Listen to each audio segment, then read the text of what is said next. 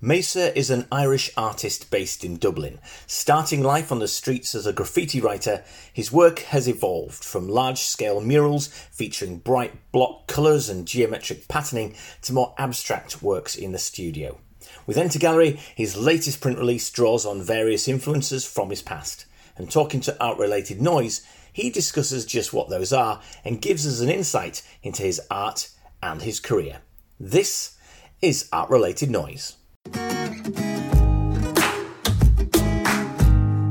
Hello and welcome to this episode of Art-Related Noise, the podcast of the Enter Gallery in Brighton. We've got a special guest today. It's Mesa, all the way from Dublin. Hi, Mesa. How are you doing? I'm very good, Stuart. How are you? You look like you're in your studio. Is that right? Is that sort of your... Yeah, we call them ateliers over here. And it's Atelier Mesa, to be now rebranded to renamed to Atelier now because it has dual function. It's my studio and also a gallery space and event space. But it's come to time now where I have to sort of move out just to focus a little bit more on my practice. So we're here in the city centre. It's quite a large space, you can sort of see.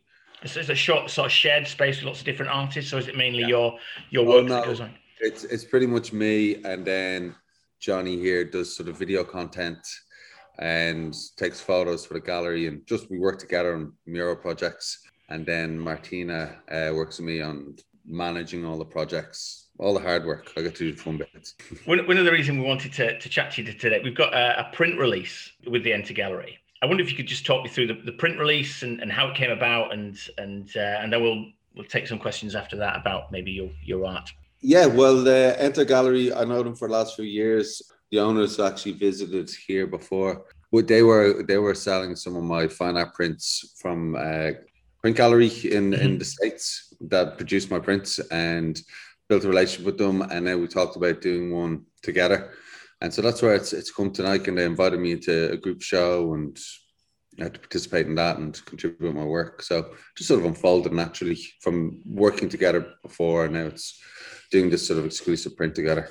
To look at the work, you see it's vibrant, it's colourful, there's lots of stuff going into it.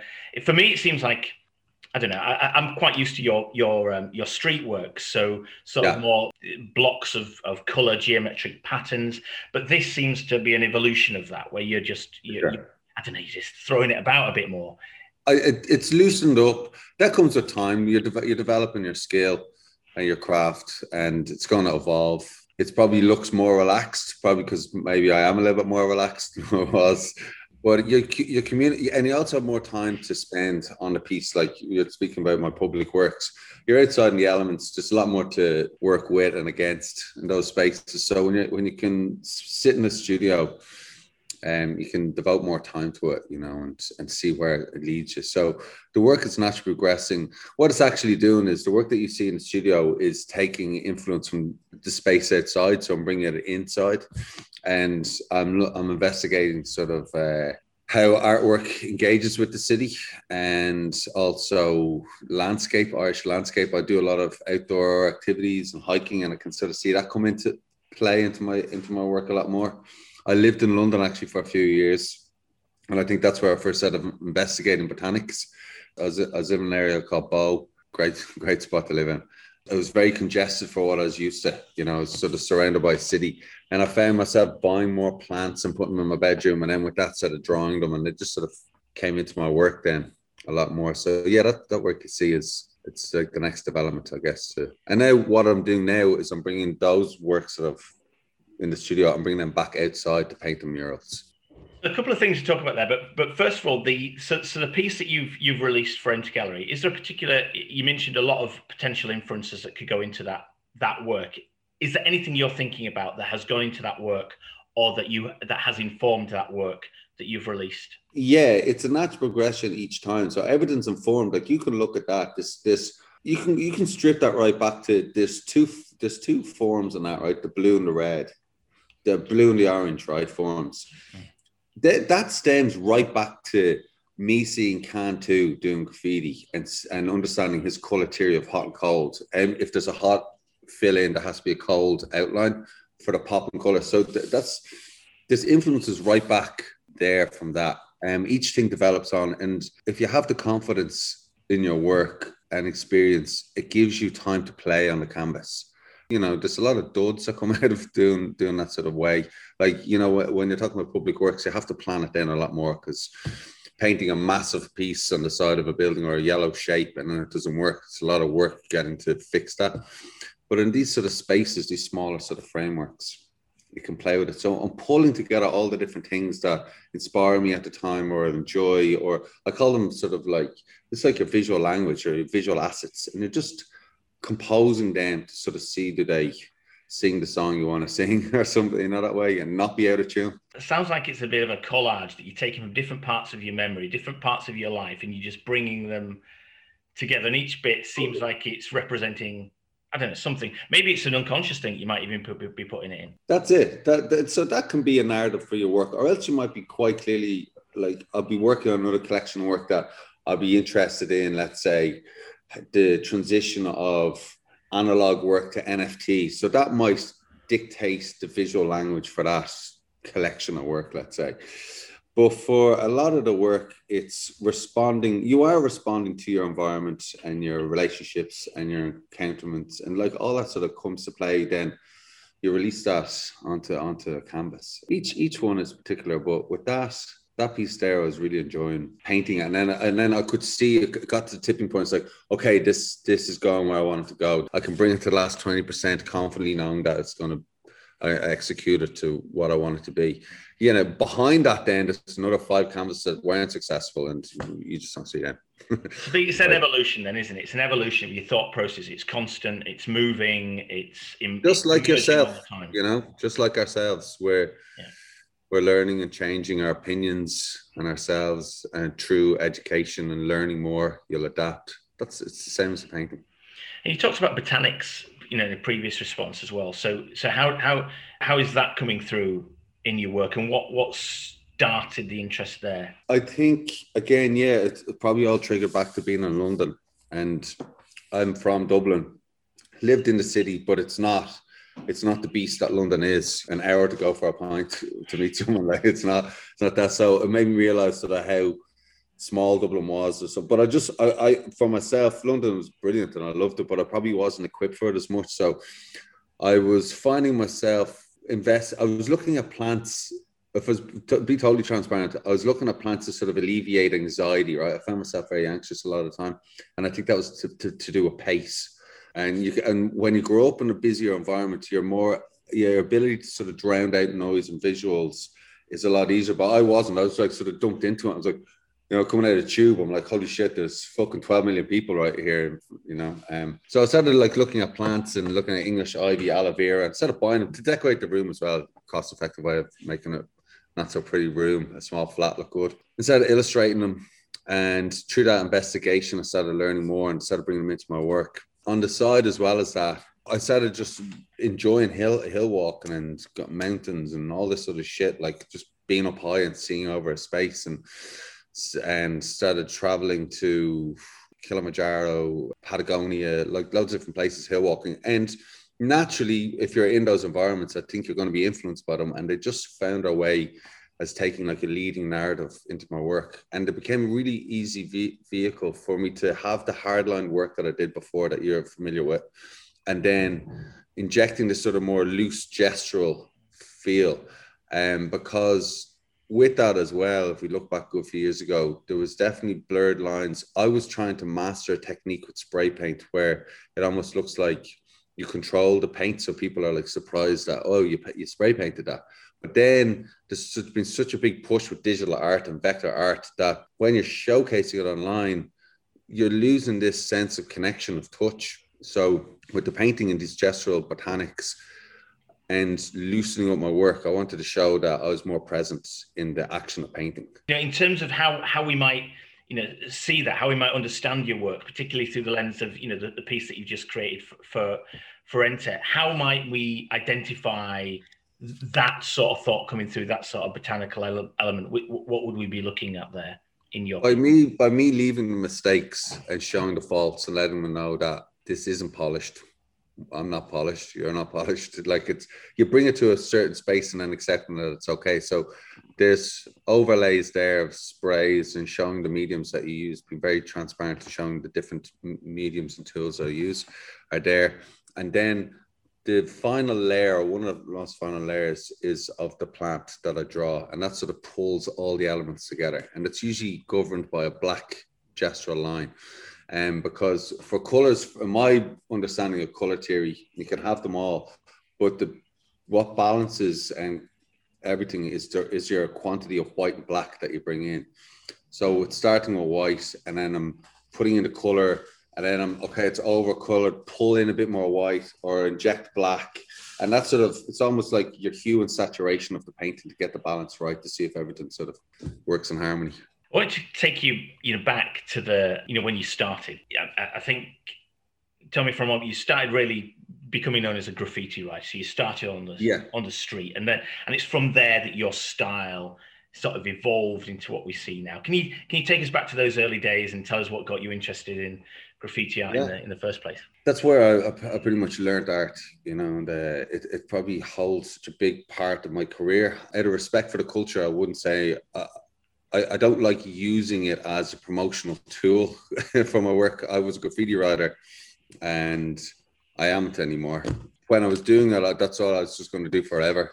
I was very committed to it, to the culture, and still am as not so much a spectator, but as a spectator rather than a person who does it. But yeah, I started like most, just tagging, just write my name around the city. I picked up a publication called Graffitism.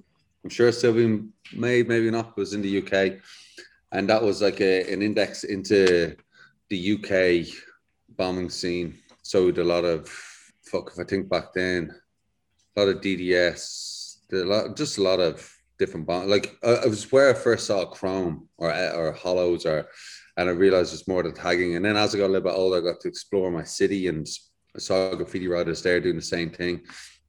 And then there was a graffiti shop, and that was pretty much the start of it. And there's a few and I got to actually meet them fellas who were like-minded as well. And I think for a lot of graffiti writers or artists, you're definitely maybe orbiting on the periphery a little bit. I use that terminology quite a lot, but you don't. In terms of, it was a social circle that I felt a little bit most comfortable in, and I was doing graffiti because I don't know, it ticked a lot of boxes as a young male, getting to explore, be deviant, to leave your mark and to see it. And there was just a lot to it. It was really great time. It was like a great time, and it developed on then. My interest was definitely, I was looking at, if we're talking about English writers, there's a VOC crew were coming over to Ireland quite a lot for the Jam, and there's Mir, and so I was looking at all them, and there's a big culture on doing big murals back then. I don't see it as much now, backgrounds and characters. So I found I was really interested in that, so they steered me towards that, And had you always been interested in art? Had you always considered yourself an artist, or was it actually you got into graffiti, you started meeting different people, and then you thought, actually, art is for me. This is something I really want to progress, and I want to. And you're sort of consciously enhancing your skills throughout, if you like. Was that how it worked with your interest in art? Yeah, the graffiti was definitely the Kickstarter for it. I probably did do art and like it, but it was just like another subject, It was just I did a bit of art, and I remember being in school, and they were with the guidance counselor, and like, what are you going to do? It would be art or geography or some shit like that, and so it wasn't held as. There was no careers really or anything like that in it. But I always, if I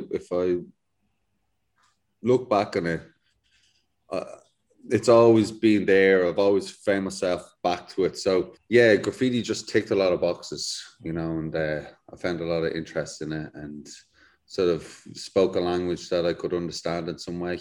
And it's governed my life pretty much since, like all my habits and friends and everything is based around art. But I found a true graffiti, or I don't really like to say in street art, because I just think of people juggling balls in a park. But the post graffiti contemporary mural culture, whatever it was really a place where I could be my own and put a lot of my skills to showcase my work there and create large installations and the public space was a great platform for me to have engagement with my work. So, there's a few years ago I was traveling a lot, and a lot of UK artists as well.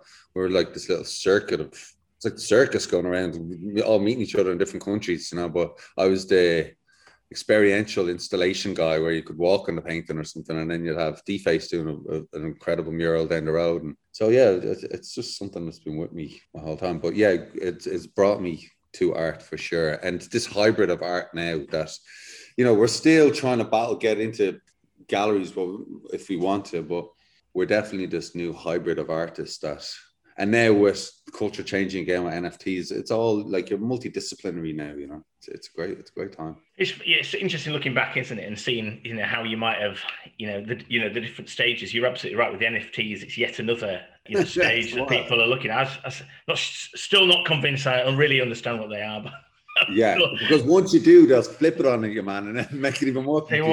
Tell you what, I'm just like out of that game, man. So you're doing your thing. I want just quite interesting to how you move from maybe the street stuff to the big stuff.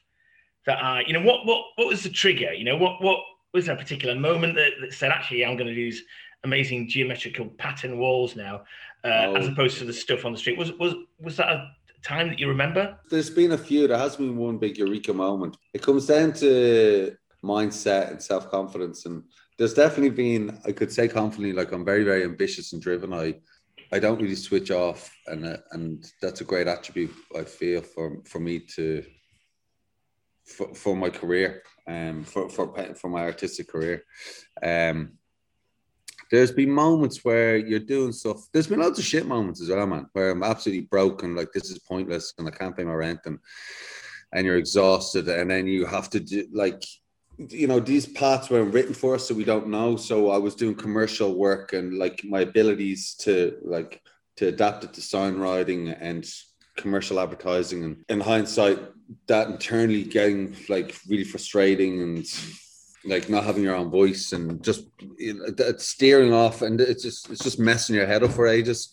And then you revisit, then you get these little pockets of opportunities where like, oh, what if I did this? So you might paint a big mural. Social media has a lot to play with it as well. Sorry, that's the noise upstairs. Social media has a lot to play with it, I think, over the years as well, showcasing your work. Some of the big, when you're talking about installations, I think actually now, if I think about an example, I think it was 2012.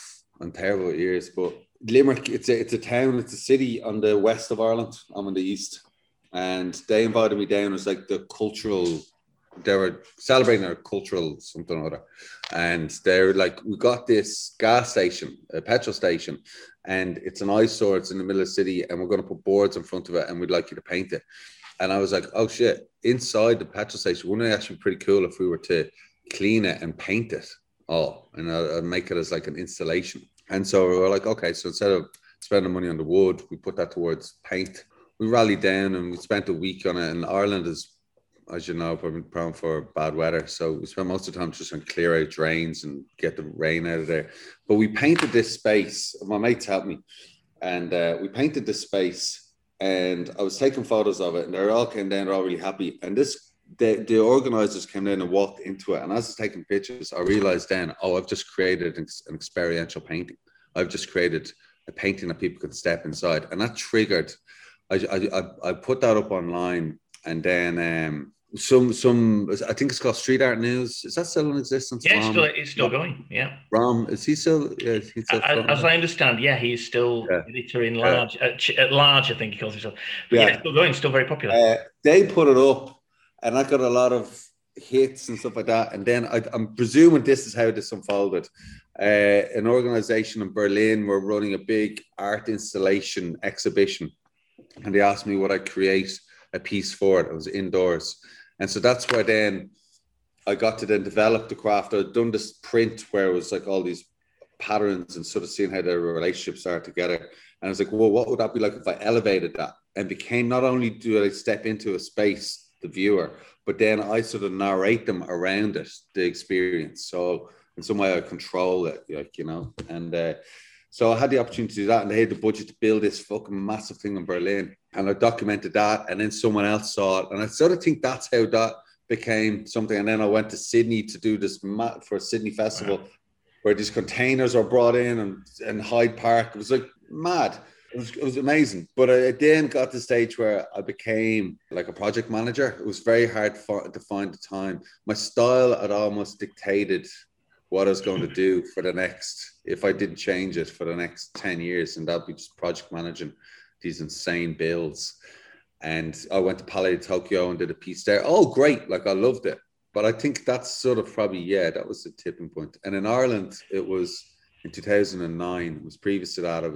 I had studied topography and design, and I started writing messages around the city, like Maester Loves You, using typefaces. And Espo was over here at the time as well. I sort of shadowed him a bit, helped him on projects. He's a huge influence on me. And so I was able to just sort of flex my topography use and messaging.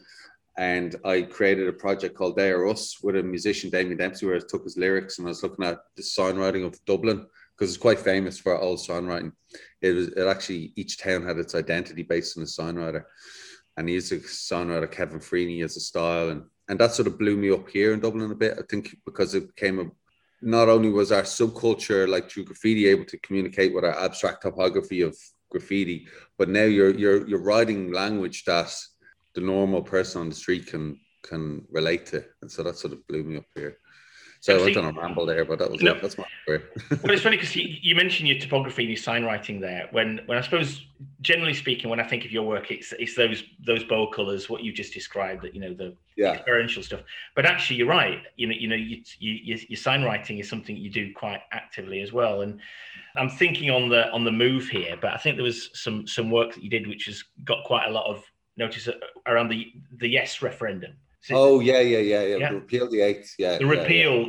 Can you tell me about that? Because I think was there any controversy at the time on that? Oh, yeah, loads. Like, you're changing legislation. Now, I had a small part. I want to be very respectful in what I say there. I have a small part to play in that movement that's been going on for a long time. And I came in and I created a design that I painted a mural. And I think the credit lies with everyone who was empowering that movement, and just the timing of the mural and its simple graphic. It became one of the artworks that contributed.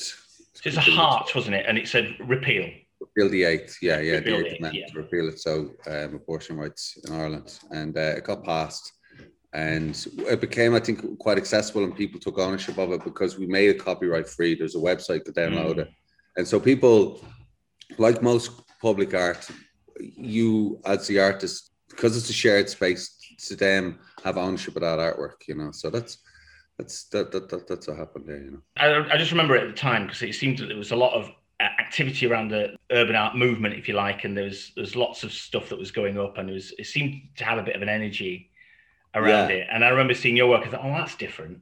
That's different to what I was expecting to see from you, but actually it had a real impact. I suppose. There's that graphic side to me where I was probably reverting back to 10 years ago and talking about the They Are Us project. I was using certain typefaces, that one being Bello Pro.